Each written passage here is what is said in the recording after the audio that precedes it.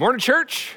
Good to see you all here this morning. And when I say see you all here, I mean I hope I can see you soon. Hope everyone is doing well. Before we jump into the message today, I just want to talk to you a little bit about this time and this what's happening in our country and what we can really do. And a lot of people are going out and serving other people, and it's great just hearing stories from our church that people are giving people money or they're running errands for people, all these amazing, incredible things. And I think that's wonderful and good. But I also want to take the opportunity to really talk about this, and that is, this is a tremendous opportunity for us to be building and deepening our trust in the Lord. And some of the ways that we're going to do that is ways that, as Americans, we serve well and we're really good at being busy. We're really good at filling up our calendars. But ways that we can develop trust in the Lord during this time is a couple of things. One, practicing Sabbath rest. To actually take a 24-hour period where you're not doing work. Especially us who are working from home, it's easy for work to kind of just blend into everything. But my prayer and my hope for you is that you would take time to just rest in the Lord and understand that He's working when you're not. And that He has this under control even when we feel like we're out of control. And so rest really helps us build a trust in the Lord. And the other thing is solitude. Not isolation, but time alone with the Lord, to be quiet and still before Him. I think so often we're scared of what we're going to find when we actually start to slow down. But I think this is a wonderful opportunity for Jesus to do a work in your heart, and that Jesus can do incredible things in bringing about healing and maybe even reconciliation as the days and weeks progress. And so I would say this, in the middle of serving, in the middle of doing, in the middle of all those kinds of things, that's all wonderful and good, but also remember, take time to rest and rest in the Lord, and take time to be alone with Him. And I think you'll be really surprised and encouraged and challenged, but in a good way of what He's going to say to you in the weeks to come. And so, and that we can build that even into a rhythm of our life as well. And our rhythms, as we think about rhythms, we're going to be continuing on in the rhythm of Ignite Church, and that is we're going to be finishing up Matthew 9 today. We're going to be finishing up the sermon, and then we are going to start a new sermon next week, a new series. We're going to take a break from the Matthew series, and we're going to take some weeks and talk about what it means to be in Christ. And so the series is called In Christ, and there's that word; those words are used a lot in the scriptures, and we're going to be talking about what does that mean to be in Christ. And I'm really excited, so please stay tuned for that as well. But today we're finishing up Matthew chapter 9, and what we've been seeing in Matthew 8 and 9 is that we've seen how God has come to this earth, and through miraculous things and through teaching, we get to see how the kingdom is advancing, and that Jesus' kingdom will fully one day be established here on earth. It's this amazing truth, and what we see is the beginnings of that and the teachings that go along with that. And people have taken heart of that. People have been a part of what God is doing even throughout the years. And during this year, one of the things I did is I read a book recently, which is pretty exciting for me. Reading is good. I read a book of a Christian named Ludwig von Zinzendorf. Okay, that was the guy's name. Ludwig von Zinzendorf. He was a German nobility. He lived in the late 1700s, early 1800s. And even though he was German nobility, Ludwig von Zinzendorf, that is a name that just says that kid probably got beat up in school. And the reality is he did. That's kind of what happened to him. That's part of his story, is that he was picked on a lot as a kid for his Christian faith. And that was one thing that God used to just strengthen him throughout this. And so Ludwig von Zinzendorf, later known as Count Zinzendorf, because he was part of the nobility, he had land and he had a castle and he had all these different places. But what he found out was that there was these Christians from the land of Moravia that were fleeing religious persecution. They were being killed. They were being, their houses were being burned. They were being starved. They were being fired from their jobs because of their faith in Jesus and how they walked that faith out. And so these people are migrating through, and Count Zinzendorf hears about it, and he opens up his land and uses his own money and his own land to start building towns and villages for these Christian refugees in the middle of crisis. I think that's an incredible thing. And we go, wow, that's amazing. He must have been celebrated as a hero, but the reality is he wasn't. He was reviled by the nobility. He was persecuted himself because of these things, but because he would open his home and open his heart and open his land and open his wallet to Christians in need, he did something really heroic that a lot of people don't even know about. And it came at great cost to himself. And he really got to wonder, like, why does someone do that? Like, why does someone give up nobility? Why does someone give up prestige? Why does someone give up their wealth? Why does someone do all these things? And if you were to ask Count Zinzendorf, or if you were to ask other people who have done remarkable or heroic, I was going to say remarkable and heroic, those are two different words, we're going to stick with that. When we see people do these amazing, incredible things, when you interview them, this is what usually happens, is people say, well, it was no big deal. I would do what anybody would have done in that circumstance. But the reality is not everyone does that. Not everyone does what they think is normal, what they think is like, well, anybody would have stepped in and helped a person in a time of need. Anybody would have risked themselves for the good. Everybody would have stepped in and stood up for someone who couldn't stand up for themselves. But the reality is why it's so remarkable is because not everybody does. And what's amazing about times of crisis is that you really get to see what people are made of. The crisis didn't necessarily forge their character. Their character was already being established, and the crisis just made it noticeable. And it's because these deep entrenched values, these things that they believe and hold to be true and important in their life. And as followers of Jesus, we have these things that have been instilled upon us, and that's what we're going to be talking about today. And really the big idea is this, that the heart of the kingdom is the heart of the king. The heart of the kingdom is the heart of the king. That if we're going to be part of his kingdom, then being part of his kingdom, one of the things that we can do is to share his heart in this. And how values start to take shape and get woven into the deep fabric of our soul, often is because we belong to something. Like if you were a family member, if your family was, you're a part of a family, so you belong to this family, and growing up, like one of my family values is we help people. That's what we do. We help people. And so when you grew up, I was Steve Creer, and so you're a Creer, you help people. That's what we do because this is who we are. And if you've ever been a part of a sports team or a family or a church or whatever, this is who we are, and this is what we care about. This is what we value because this is who we are. And Count Zinzendorf and others throughout the years were moved by compassion because they belonged to Jesus. They belonged to Jesus, and that belonging to Jesus gave them the heart of the king. And so if we're going to be kingdom citizens that we all want to be, the heart of the kingdom is the heart of the king. We are a reflection. We are a representation. We are a carrying out of what the king is like. And so we're going to be talking about what our king is like. And so we're going to be in Matthew chapter 9. So if you have a Bible, you can go there. The words are going to be on the screen as well.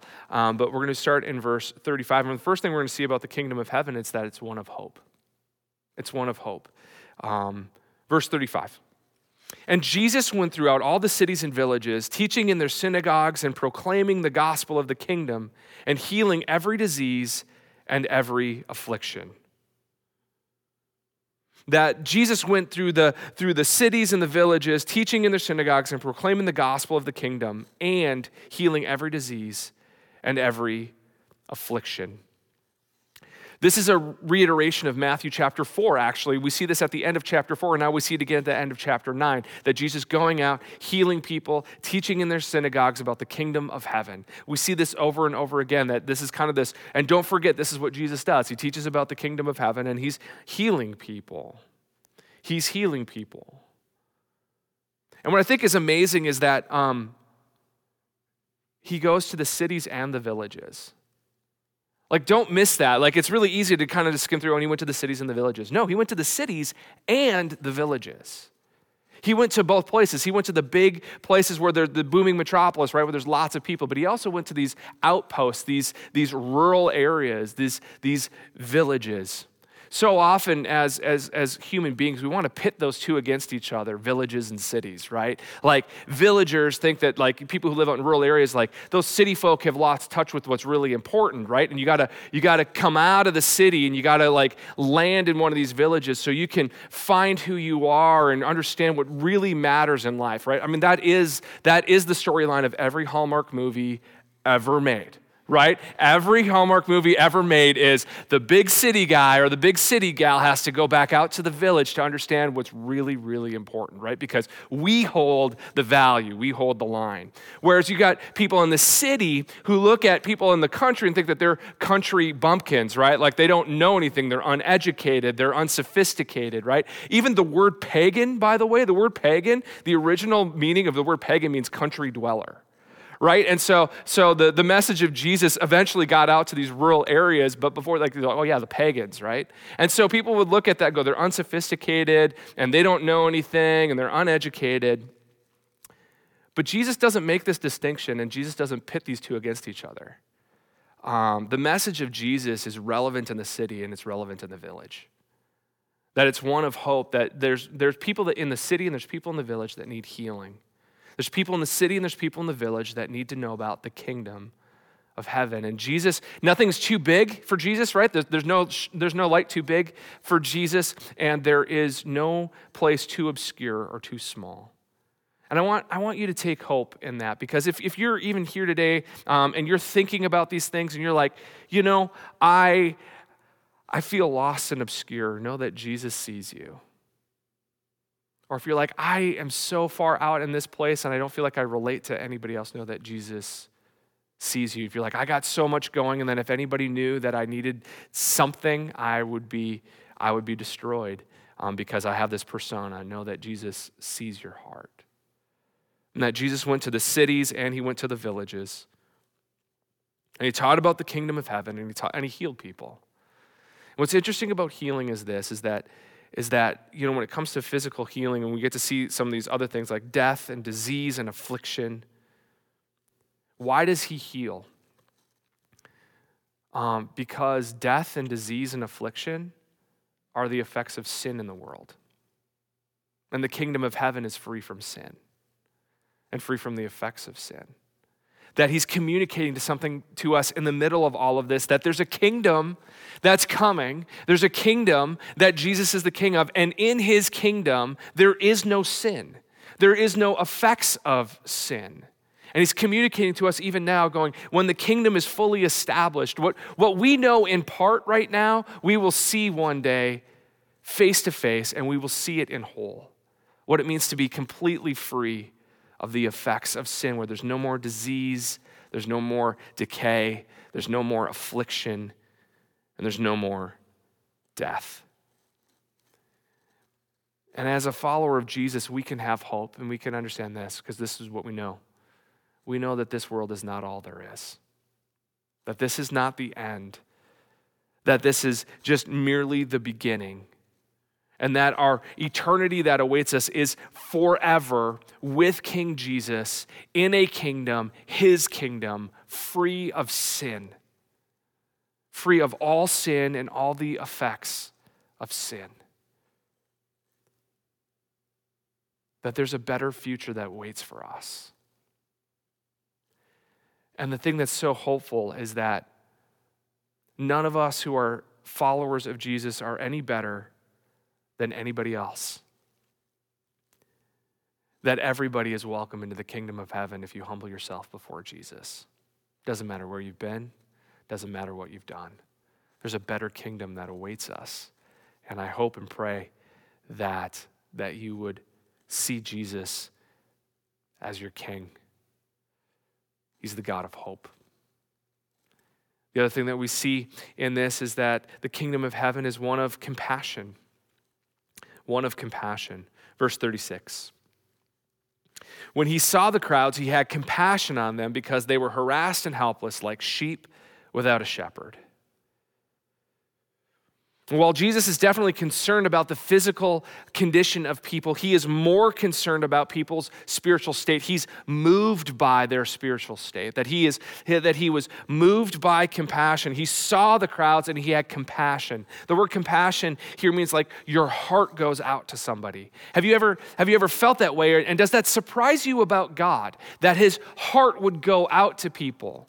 Like he's not irritated. He's not angry with these people. His heart actually goes out to them. He has compassion on them. He's like, oh, if you only knew, like I see what's going on in your life. You're harassed and you're helpless.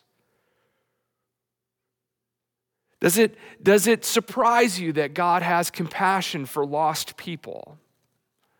That his heart goes out to lost people? Does your heart do the same? You know, one of the things that I've heard throughout the years of Christian leaders at times pray this prayer: God, break my heart for what breaks yours. God, break my heart for what breaks yours. God, would you give me your heart?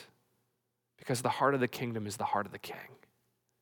God, would you give me your heart for lost people? When you see the crowds, when you see the groups of people, are you moved by compassion? Jesus is. Jesus is, because he sees their spiritual state. He sees them harassed and helpless like sheep without a shepherd. They're harassed. Like have you ever seen sheep without a shepherd? No one to guard them, no one to protect them, no one to guide them, no one to lead them.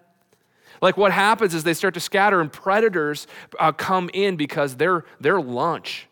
Right? And so the wolves will come in and they'll harass the sheep. They'll toy with the sheep. They'll run them ragged. They'll be confused and crying out, and they don't know which way to turn, and the wolves just continue to circle in after they've worn out the sheep. They're harassing them.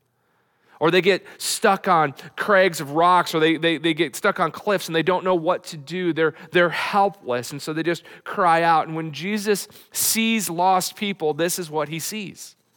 And his heart is moved with compassion because he sees that these people are vulnerable and they have no hope, and they're harassed and they're confused and they're helpless. Last year about this time, we were going through a sermon series where we learned that Jesus said, I am the good shepherd. Jesus says, I am the good shepherd. He's like, I'm a good shepherd. Would you follow me? I can lead you into paths of righteousness. I can lead you into joy. I can lead you into eternal life. I am a shepherd. I am the good shepherd. I won't steer you astray. I will be with you always. Would you just come to me, and I will gather you in and I will lead you? But so often what happens in our world, and so what happens even in our own lives, and what's been happening really since the Garden of Eden, is that we see Jesus as the good shepherd, but we say, I'm going to go my own way. I don't want to submit my life to you. I don't want to have you lead me. I want to go my own way. You are inconvenient to my plans, Jesus. You're going to change things, and I got an idea, and I got a plan, and I want to go that way. And over and over and over and over again throughout history, we see this all the time. And throughout the scriptures, we see it as well. People turning away from the good shepherd, saying, I'm going to do my own thing. One of the most terrifying scriptures in the Bible to me is the end of Judges chapter 21, where we see the end of Israel is forming as a nation. They've gone out of the Exodus, and they keep on getting harassed by their enemies. And God would raise up leaders and help them, but they'd always cycle back into this, I don't want God to be my shepherd. And at the end of Judges, it says something really terrifying. It says, in those days, Israel had no king. Everyone did what was right in their own eyes. Basically, they're saying, hey man, you do you, whatever makes you happy, truth is relative, you do what's right in your own eyes. And because they've been doing that, and they made themselves vulnerable to attacks from enemies. And so often we do that as well. But Jesus' heart goes out to us. Jesus' heart has gone out to you. It's gone out to me. He says, come be in part of my flock. I will be your shepherd. And the kingdom of heaven is one of compassion. It's one of hope. And it's one of humility. Verses 37 and 38. Then he said to his disciples, the harvest is plentiful, but the laborers are few. Therefore, pray earnestly to the Lord of the harvest to send out his laborers into the harvest. Said the harvest is plentiful, but the laborers are few. Therefore, pray earnestly to the Lord of the harvest to send out laborers into his harvest. That the harvest is plentiful. This is talking about people. Okay, so we switch from shepherd sheep kind of imagery to now harvest farmer imagery. That people are, the harvest is plentiful. There are many people out there who will give their lives to Jesus. The fields are ripe. We're ready to go. The harvest is plentiful. The workers are few. Listen, there are more people in the world today that need Jesus than there are those who have Jesus. There are more people in the world today that need Jesus than those who have Jesus. And the harvest is plentiful. The harvest is plentiful. I recently got a message from a man who is doing church. He's leading churches in a place of the world that it is so illegal to do church, to be a Christian, so illegal.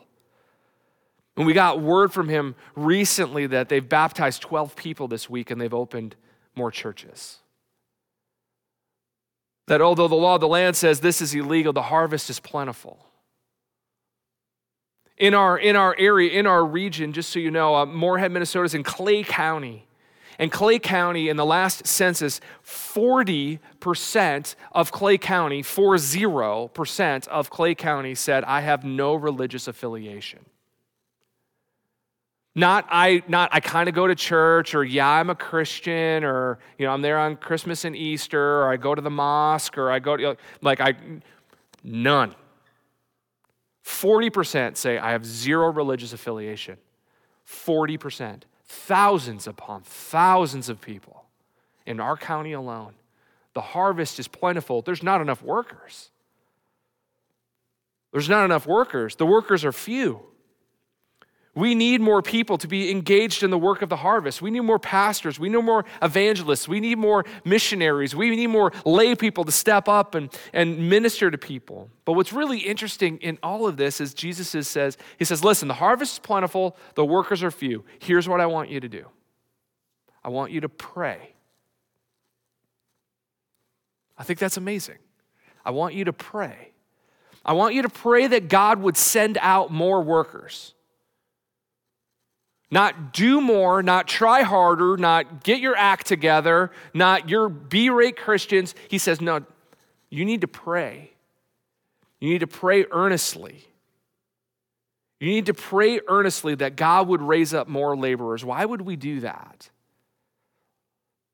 Like, we're a people of action, right? So why would we stop and just pray? One, because Jesus tells us to. And the other thing is because prayer is the action. In this instance, prayer is the action. And God says, pray. Why? Because if God raises up the workers, God gets the credit. It's his kingdom built his way, not our kingdom built our way, and we'll give lip service to him. Maybe we'll give him a little plaque on the side of our little kingdom, right? Help donated by God. But what we see is God saying, pray. Pray earnestly. Pray fervently. Cry out. Spend time in earnest, praying that God would send out more laborers into his harvest. It's something all of us can do. It's something all of us should do. And as you pray 4 things, you're going to see probably 4 things start to happen. These may happen. Number 1, you will start to see the spiritual condition of people around you. You're going to see the spiritual condition of people around you. You're going to start to see lost people the way that God sees them. Number 2, you may need to send out friends or family to a different part of the world, a different part of the country, a different part of our city, because God has been raising them up. That may happen, that you're going to have to send your sons or daughters or your cousins or your roommates or your best friend to a different part of the world because God is raising them up. Number 3, you actually might see that you might need to move or make transition in your life in order to be obedient to the call of Jesus on your life. And number 4, when we start to pray this prayer, you're going to start to hear stories of people giving their lives to Jesus.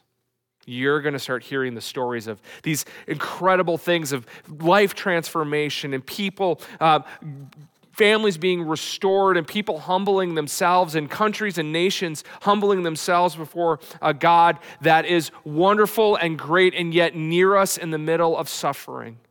That we're going to see and hear the stories of God doing incredible things. If we start praying this prayer, you're going to start seeing the spiritual condition of other people. You're going to may have to send people out that you love into the work because the work is great. You might have to do that yourself, and we're all going to start to hear about what God is doing in and around us and around different parts of the world. Church, what's the Jesus movement going to look like 10 years from now if we took this time to pray earnestly that God would send workers into the harvest? What is the church going to look like worldwide, and what are the churches going to look like in our city? Because this is what God wants us to do. He wants us to pray earnestly that we would send workers, that he would send workers into the harvest. That's God's heart. God is a God of hope. God is a God of mercy. God is a God of justice. God is a God of compassion. And what we see in this scripture, that the heart of the kingdom is the heart of the king. And so maybe we start by praying, God, would you give me your heart? Would you give me your heart on this? Because it's about hope. Because we live in brokenness now, but there's something better that awaits us. That it's a kingdom of compassion, that we see lost people as harassed and helpless, like sheep without a shepherd. And when we point people to Jesus, they're led into deeper joy and an eternal home. And it's a kingdom built on humility, that we want God to build his kingdom his way. The task is great. The workers are few, which means this is bigger than you, but it's not bigger than God. And so let's go to the one who can send out more laborers into the harvest, even now. There's no conditions on these things. God works in and through all things, including times of crisis.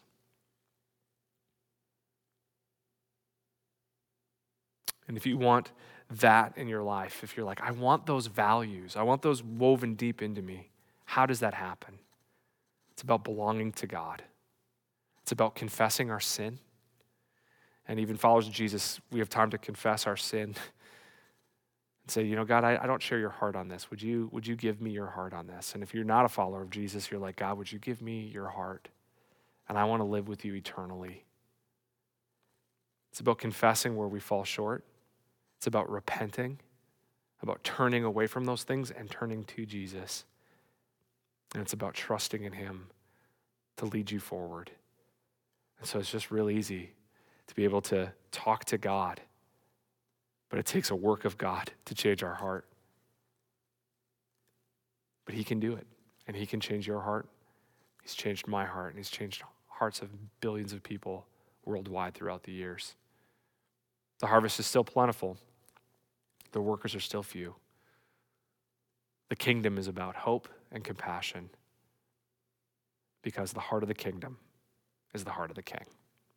Let's pray. God, I thank you so much for today. I thank you for this opportunity. And Lord, today we're going to take this moment. We are going to pray earnestly. God, would you please, please, please send out workers into your harvest? Would you be raising people up during this time? Would you be equipping them and helping them move forward? Would you unleash your church on the world so that the kingdom of heaven can advance and the message of the kingdom of heaven, one of hope, one of justice, one of mercy, one of compassion. God, we live in dangerous times here on earth, but we know that this is not our eternal landing spot. What will be is when we're with you face to face. And we want so many more people, billions of more people, to be a part of the kingdom where we can celebrate you and sing, "Worthy are you, O God." We love you so much. And we thank you for this opportunity to share your word together. In Jesus' mighty name, amen.